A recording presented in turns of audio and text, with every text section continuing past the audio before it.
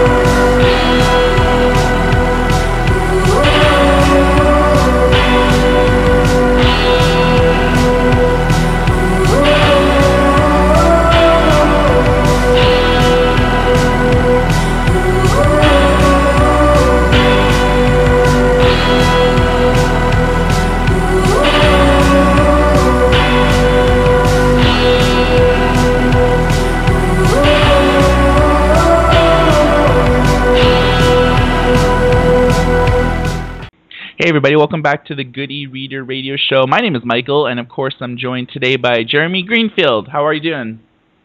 I'm okay, Michael. How are you? Not too bad. So I guess there's a number of eBook reports that have been published really just in the last 2 days. One of them talks about how ebooks have seen a bit of a leveling off, and this kind of falls in line with a lot of industry analysts, at major publishing events, Book Expo, Digital Book World, O'Reilly Tools for Change, London Book Fair. Really, everybody's kind of saying that 2013, we're not going to really see the exponential growth in ebook sales that we've seen last year and the year before, where they were really growing by almost late single digits, but generally double-digit figures. So how surprised are you about this new report by, I believe it was the Association of American Publishers? Yeah, I am not that surprised by the overall message, which is that revenue growth is slowing. There are a couple of things within that message that surprised me. First of all, the amount at which revenue growth slowed. For many years, the ebook revenue in the U.S. was doubling, tripling, quadrupling year over year over year, and of course that can't last forever. I mean, you double and triple and quadruple so many times, and that's just way too much and way too big and way too much to expect from the industry. But last year it slowed down to double-digit growth for the first time ever, and this year, what we're seeing through the first 6 months of the year for adult trade ebooks is it's up about 5.5%, or actually 4.8%. I'm sorry, and that's a lot slower than I thought that it would be. More people have devices these days. More people are used to reading ebooks. Younger people who might be more inclined to try digital things and use digital things are getting older and becoming consumers. I mean, every year that passes, that trend gets stronger, and it's positive for these digital content industries. So I was sort of surprised to see that very slow growth. And then the other number that really surprised me was the leveling off of what percentage of revenue for book publishers is ebook revenue. A couple of years ago when I first started Digital Book World, I asked people, what percentage of publisher revenue will be ebook revenue in 2015? And I got numbers all the way from 50% to 80%. Well, 2015's, we're not too far away from it, and right now we're hovering around this 28, 27, 29% range. And that's just surprising to me because that number really isn't ticking up anymore. Through the first 4 months of the year, publishers were getting about 28% of their revenue from ebooks, and through the first 6 months of the year, the number is basically down about a percentage point, but pretty much about the same. So those two things have really surprised me, and I think if you're a publisher and you're thinking about the industry and sort of the planning that you need to make, I don't think it means that you stop investing in digital. I think it maybe means you take your foot off the gas just a hair in terms of your expansion plans in that area, because it looks like print has been very resilient, and it's here to stay for a lot longer than people thought. So one thing that I was kind of surprised at was that ebooks did increase by, roughly about 5%, 4.8 to be exact, but audiobooks have actually increased by about 12%. Is that surprising? I don't think so, because I think that it really goes hand in hand with the growth of digital reading. Except for that, audiobooks are sort of always been marginal for the business. They've never been a huge part of the business, and they're not exactly the same thing as sort of sitting down and opening up a book or opening up an ebook. But what the reason I think we may be seeing higher growth right now is that more people have smartphones than ever and download audiobooks onto the smartphones to listen to the same way they do with podcasts. And I think that trend, the growth of those mobile devices, really plays in nicely with audiobooks. And at the same time, you have people in the industry who understand this is happening, and they're creating more audiobooks. There are self-published authors who are creating audiobooks now, and small publishers who now have very inexpensive tools to make audiobooks out of their books. So there's a bigger catalog, and there's more people with the kinds of devices that make it much easier to read audiobooks. Yeah, I mean, that 12% gain actually on paper seems like a lot, but really audiobooks only accounted for roughly about $61 million from January all the way to June, whereas ebooks accounted for $647 million. So you really see that large gulf.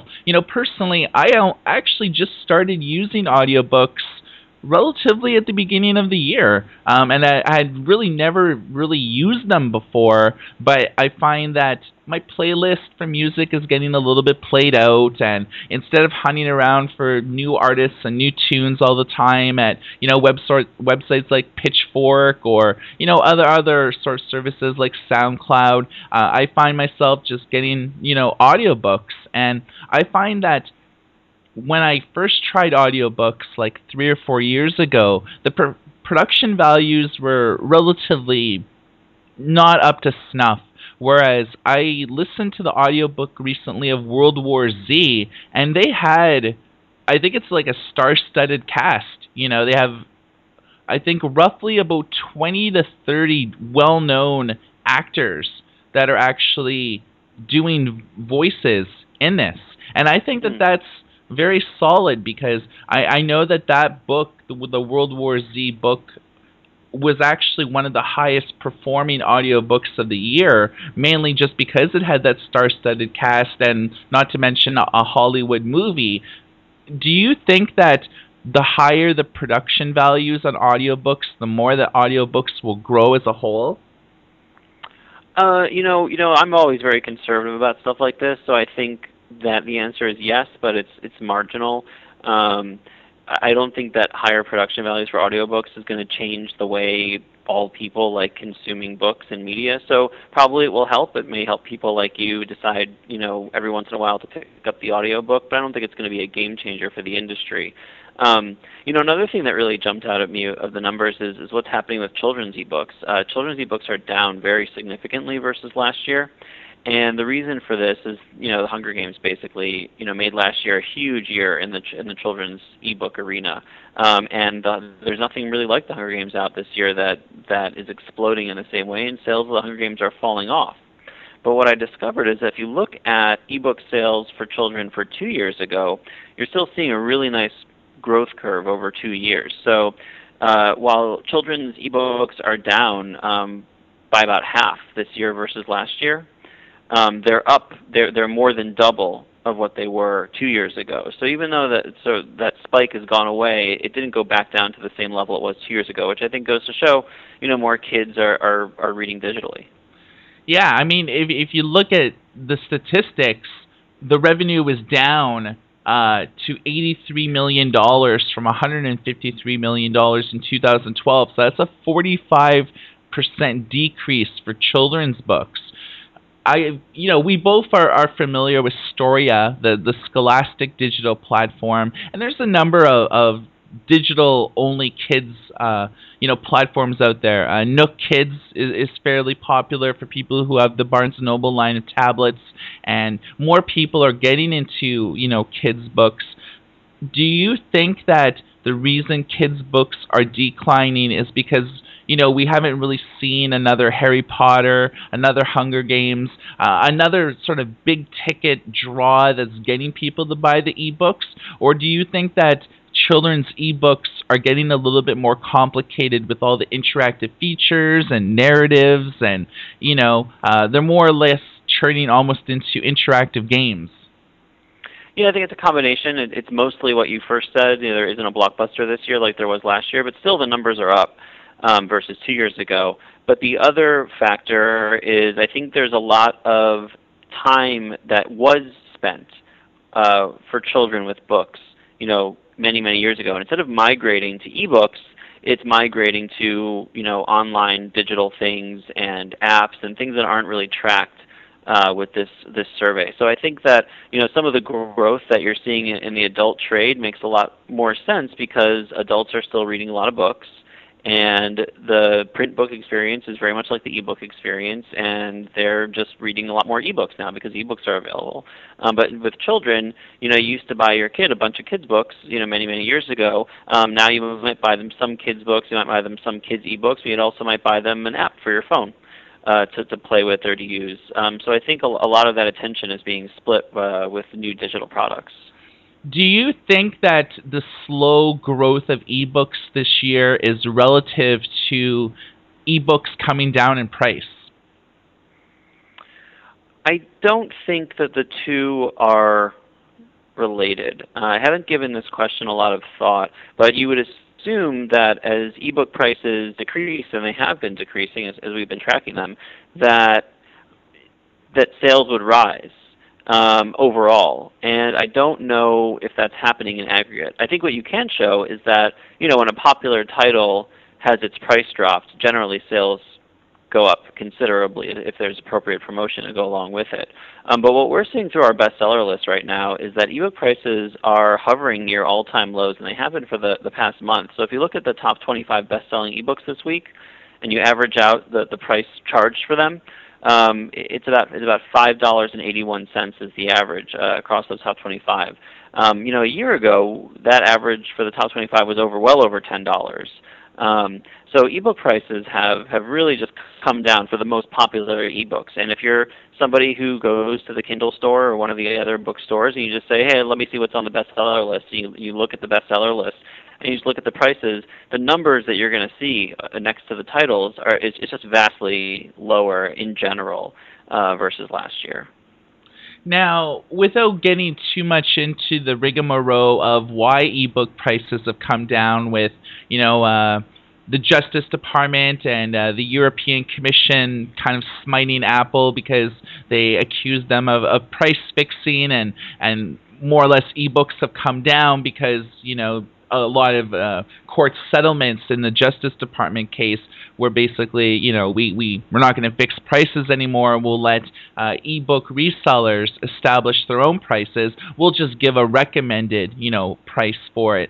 Do you think that these low ebook prices will decrease, in the next calendar year? Will they level off? Will they increase? Where do you see, from the data that you're looking at, how ebook prices will they remain consistent going forward, or what are your thoughts? It's so hard to say. I've tried to make predictions about this many times, and I've been wrong almost every single time. And I think, one of the reasons is that there has been a lot of events, like for instance what happened with the Justice Department, that have really changed the game.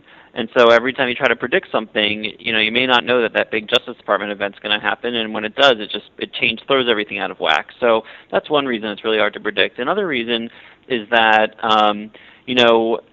the retailers and the publishers, it's the Wild West out there, and they're just changing their strategies all the time, and they're experimenting with things all the time. So we found over a year ago that when a publisher set the price of a book at $8, really there was no difference in sales when the price of the book was set at $10. So you'd think that you should always set your books at $10 if you're going to have them, at $8 instead, because you're just leaving money on the table, that extra $2 that consumers seem to be willing to pay.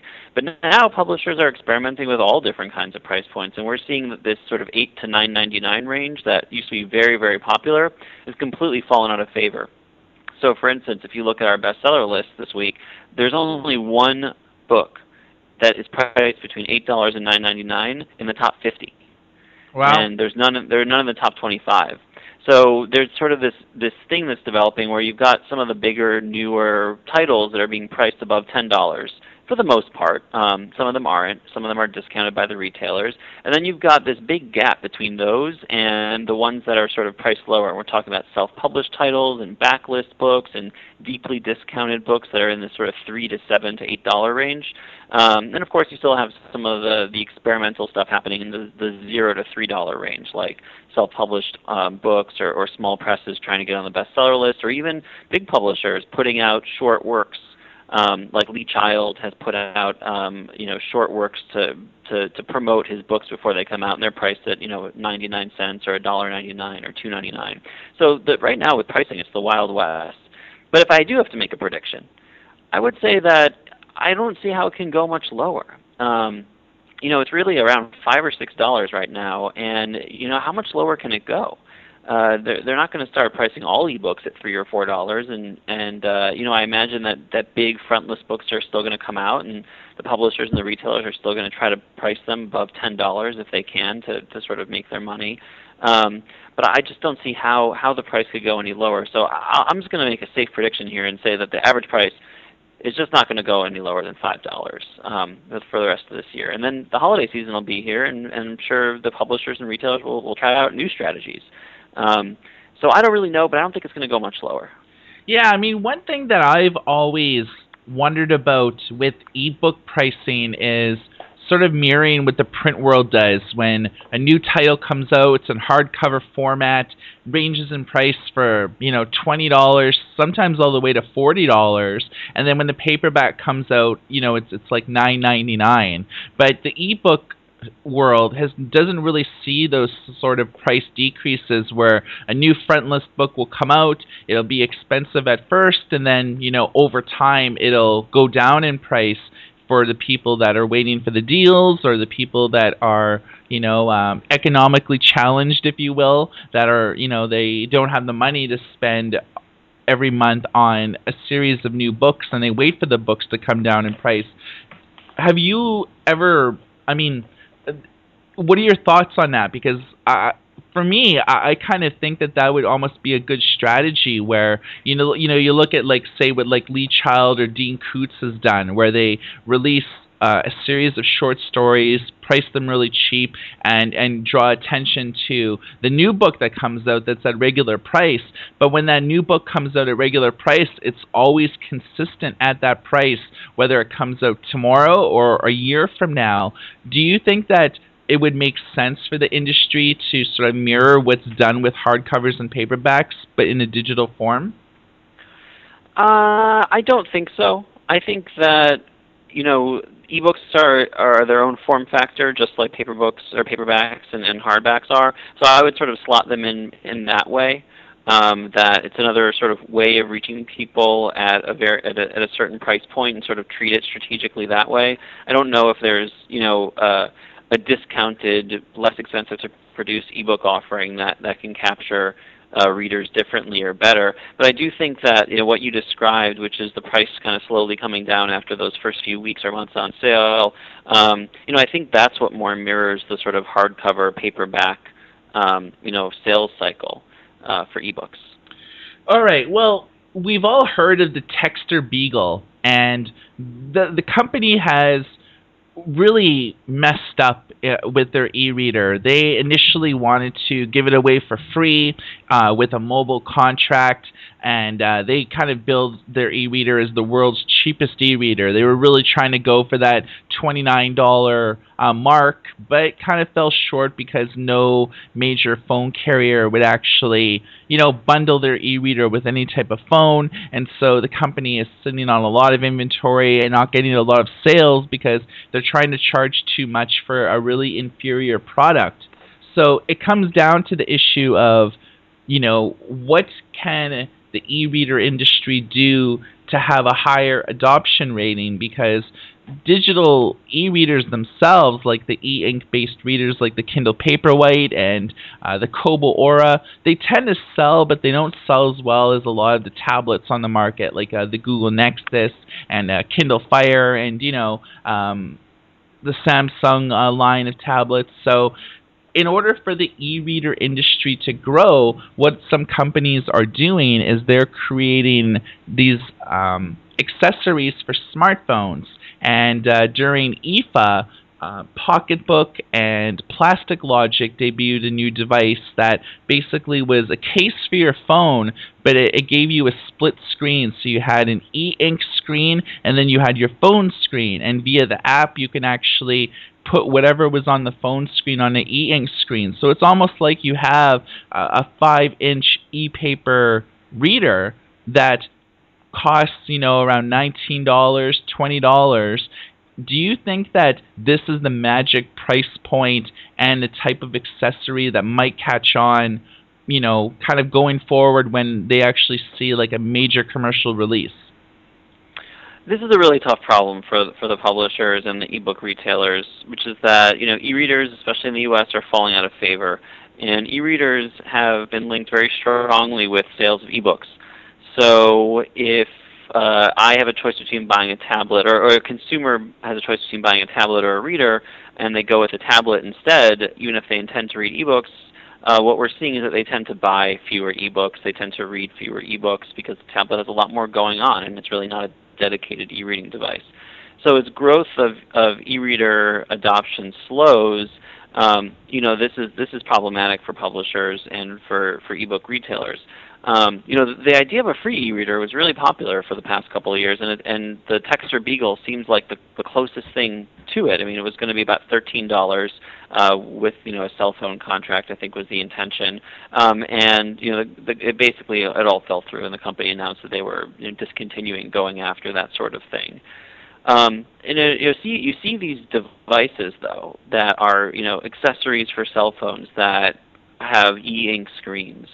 And this might be a little bit of a hope for these retailers and these publishers. I mean, you can imagine that perhaps a retailer like Kobo or Amazon or Barnes & Noble could make a deal with a company like Radio Shack and Samsung and say, Well, every time you sell a Samsung Galaxy 4S or 4 that or S4, I'm sorry, that we will subsidize you throwing in one of those e-reading cases, and give a $50 credit at our ebook store for use with that e-reading case. And I think that's maybe a little far-fetched and a little bit on the creative side, but you can just imagine that if e-ink expands beyond just the dedicated e-reader that you go and buy just for buying ebooks, you might see a little bit of a resurgence in this area, and certainly a resurgence of the idea of a very cheap or subsidized or free device that is more geared toward e-reading than other things. Yeah, I totally agree, and I follow patents pretty closely in terms to see, what type of new things are being patented, and that kind of is an indication on, a year or two from now, what we'll actually see in the marketplace. And so far, this split screen e-reader case for phones has not been patented yet. So I could kind of see, Amazon or Kobo or Barnes & Noble and the major companies kind of really taking a strong look at this and, seeing if it's a viable alternative for them. Already you're seeing Plastic Logic, which is, in the UK, they have a Dresden facility and they have an R&D lab in California. And then Pocketbook, which is mainly Eastern European company, have not really seen a lot of success in North America, but do well in Eastern Europe, Russia, and in Asia. And they have split screen case for the Samsung Galaxy S4, and they announced a new one coming out soon for the iPhone. So they're kind of targeting these mainstream phones that everyone has. And if you look at the sales figures, obviously smartphone sales really trounce e-reader sales and tablet sales almost combined at a huge ratio. So everybody has a phone. Everybody's usually always upgrading to a phone. And so being able to give you that e-reader experience on a device you already own without having to spend hundreds of dollars is something fairly compelling about that. Yeah, and you'll also look at the e-reading numbers on phones. If you look at some Pew data from the Pew Internet and American Life Project, you can extrapolate that in 2012, among people who read ebooks in the U.S., which is a little bit under a third of people in 2012, nearly 10% of them read an ebook on their phone. And I read a lot of ebooks on my phone. Michael Tamlin of Kobo has told me on a number of occasions that he almost exclusively reads ebooks on his iPhone. So it is something that people do, and because it's the most popular device, and because it's becoming even more popular, a study came out today from Pew that said 90% of Americans have cell phones, and it showed that half of cell phone owning Americans download apps and do a number of other things. So if this idea of e-reading on your phone or with your phone case, for instance, can become more popular and can get wider acceptance, that is a way for these retailers and these publishers to get into everyone's pocket, literally and figuratively. So I think that that's a possibly exciting prospect. And then you see, companies like Oyster, the new ebook subscription service, basically gearing everything it's doing toward phone reading. Oyster is built for mobile devices. It only exists on the iPhone right now, and it's going to Android next. It's going to Android phones next. So I think that this phone thing is something that publishers need to be paying attention to. Yeah, I think I totally agree. You have to focus on the hardware that everyone has, and if everybody has phones, that should be one of your top priorities, if not the highest priority, in order to get more people, involved in whatever ecosystem you're promoting, whether it's an Oyster, whether it's an Amazon, or whether it's a Kobo, or, a number of other startups, or other companies. For me personally, I can't read anything on my phone. It's too small of a screen. I have 5-inch phones. I have staring at 3 right now, everything from BlackBerry to Android to an iPhone, and I find that it's too small of a screen to really be engrossed in a novel. I guess it's just because I grew up reading paperback books and hardcover books, and the dimensional size of each page is well over the size of your average smartphone screen. So I find that I just can't get into it. But I wonder if people who grow up reading on their phone really don't have that comparison where they never grew up reading physical books. They grew up like reading on their tablets or on their smartphones, so they're inherently used to that smaller size. Yeah, I think one of the great things about the ebook and the digital reading revolution is that there's something for everyone. If you don't like ebooks, great, stick with print books. If you don't like reading on a tablet, just read on your e-reader. For me, I'll read it anywhere, anytime, on any format. So if I have my phone on me, I'm waiting in line somewhere, I'm on the subway, that's where I read. If I'm in my apartment and I whatever device is handy is what I'll grab. Usually it'll be my e-reader. So I think that's one of the great things about ebooks and digital reading. And maybe one day there will be a phone and there will be a book that will be perfect for you to dive into e-reading, and it'll work for you. But until that day, you can go on reading on your reader or paper books. Yes. So speaking of, mobile phones and tablets and all that jazz, I guess the biggest news of the week was iOS 7 hitting the iPhone, iPad mini, and the iPad line of tablets. And this is probably the first major upgrade to the aesthetics, the look and feel of the mobile phone operating system. Have you had a chance to check that out yet? I have not, and I'll tell you why. When iOS 6 came out, it had tons of bugs and tons of problems, and I am just waiting until the other shoe drops with iOS 7, maybe a month or 2 months from now, and the signal will be all clear, and then I'll switch over. But I have seen how it looks and feels, and quite frankly, to me, it reminds me a little bit of Android, a little bit farther in that direction than what we're used to from Apple. How about you? Yeah, I think I totally agree that there was a lot of Android elements borrowed from it.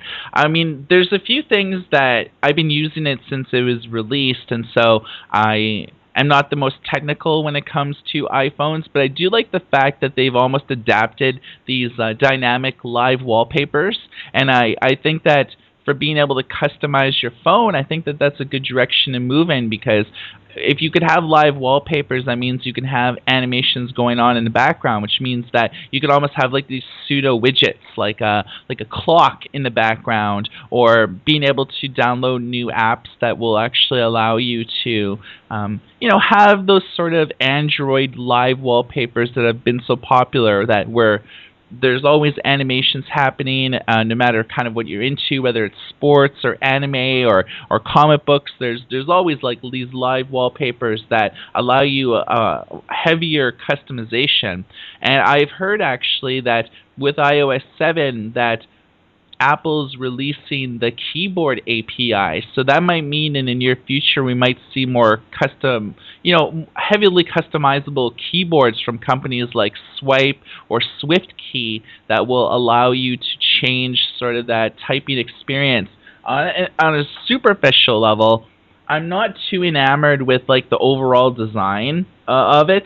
Some of the cool options like swiping up and being able to, go to flashlight mode or to disable your Wi-Fi. It's very easy, and it's, for me, I find in the past I've had to go through like 2 or 3 different submenus to do it. Now I can just do it with like a simple gesture. But I find it's like almost cartoony, just like the color scheme that they use. It almost looks like, I don't know, it almost looks like it was designed for kids.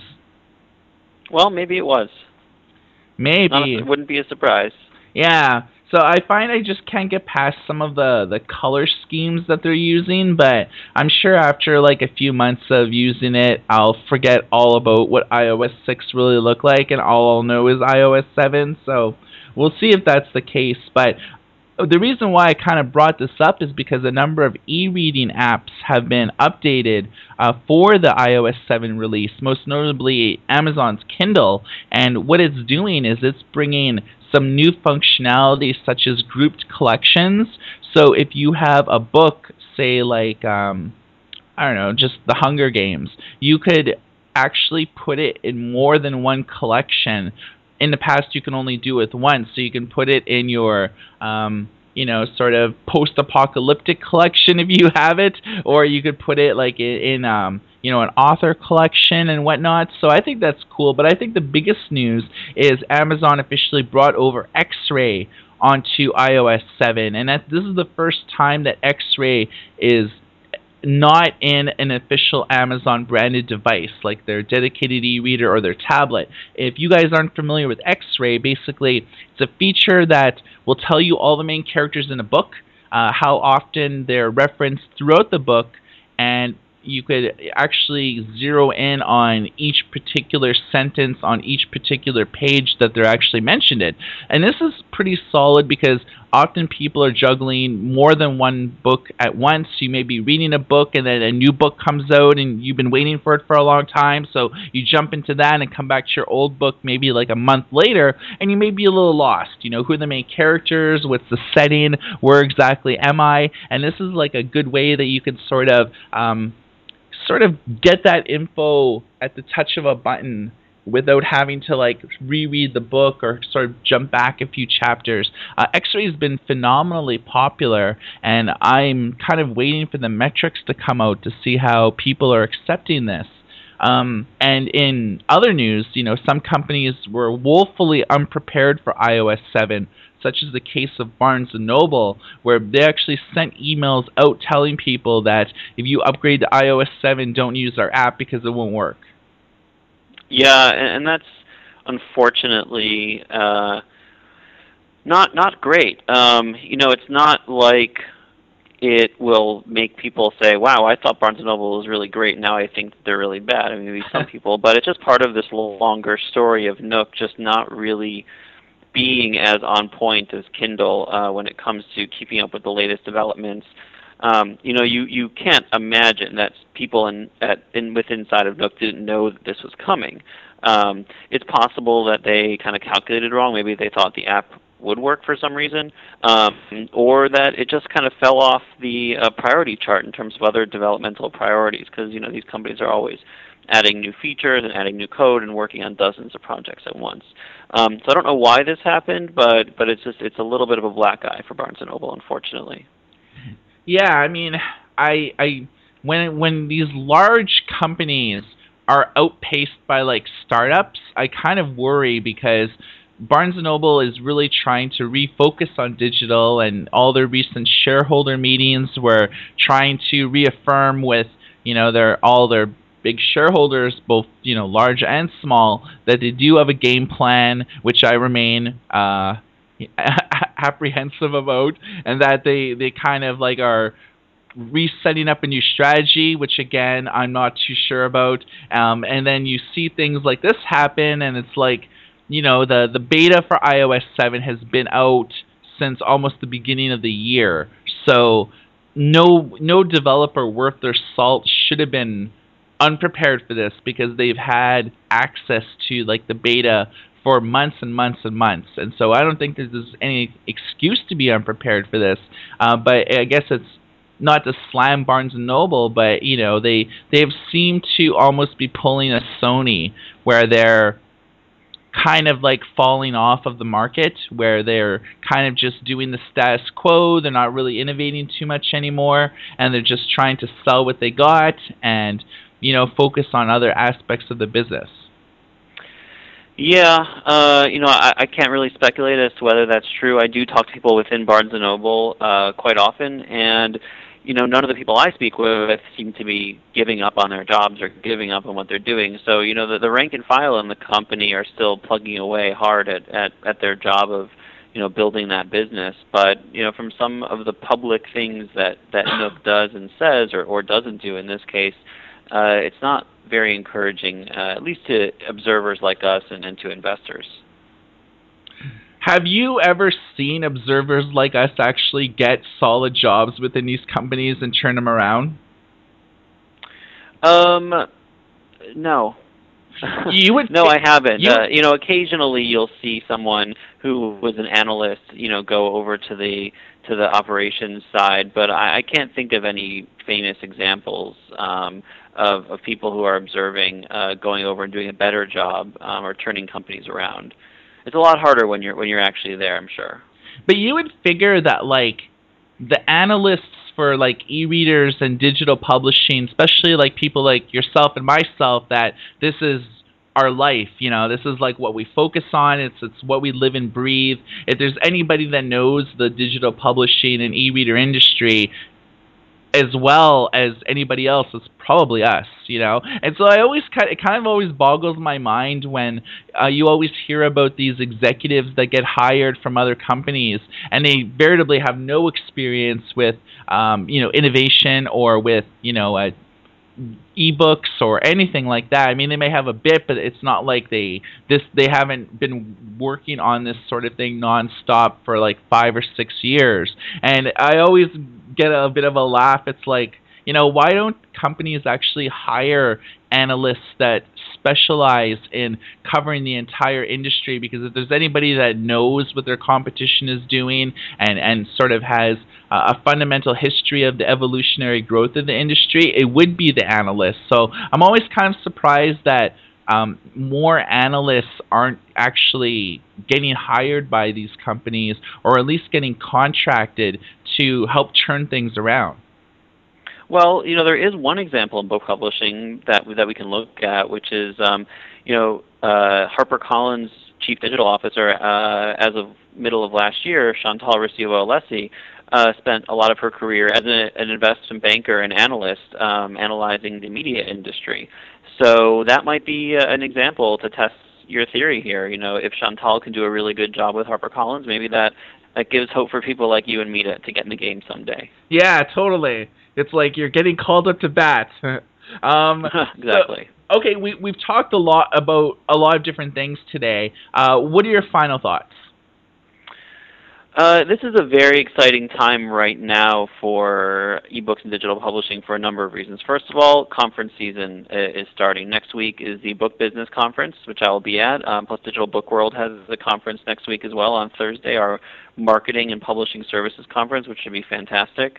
And then there are myriad media conferences happening in September, October. Then, of course, Frankfurt in early October, the Guadalajara International Book Festival in December, which I'll be speaking at. So conference season starts, and conference season for us is always exciting because a lot of news happens, a lot of announcements happen, a lot of executives get up on stage and say things about their companies, about the industry that is always interesting to our readers. And I also think that we're seeing this is going to be the first holiday season post DOJ. So what happens with ebook discounting on Christmas Day and the day after Christmas? Is it going to go crazy? Are prices going to go up because people know that they've got a captive audience? I don't really know the answer to that question, but I'm definitely going to watch it carefully. Yeah, speaking of Frankfurt, I'm not going myself, but I am sending one of our staff writers to cover it, just because we've never been there before, and I think it might be a good little shindig, another market, and check out more what's happening in Germany, which is a rising star in the digital publishing space. Germany is one of those like weird dichotomies where they're trying to go digital, but the public as a whole is very resistive to it because more people are enamored with the physical side of things, and it's really sort of hard to get people that have been reading physical newspapers their whole life to switch to digital, or have been reading paperbacks their whole life and switching to an e-reader. They're trying really hard in Germany to make that happen, but just the public's not accepting it yet. So it'll be very interesting to see sort of like these metrics on what's happened in the first 6 months of the year.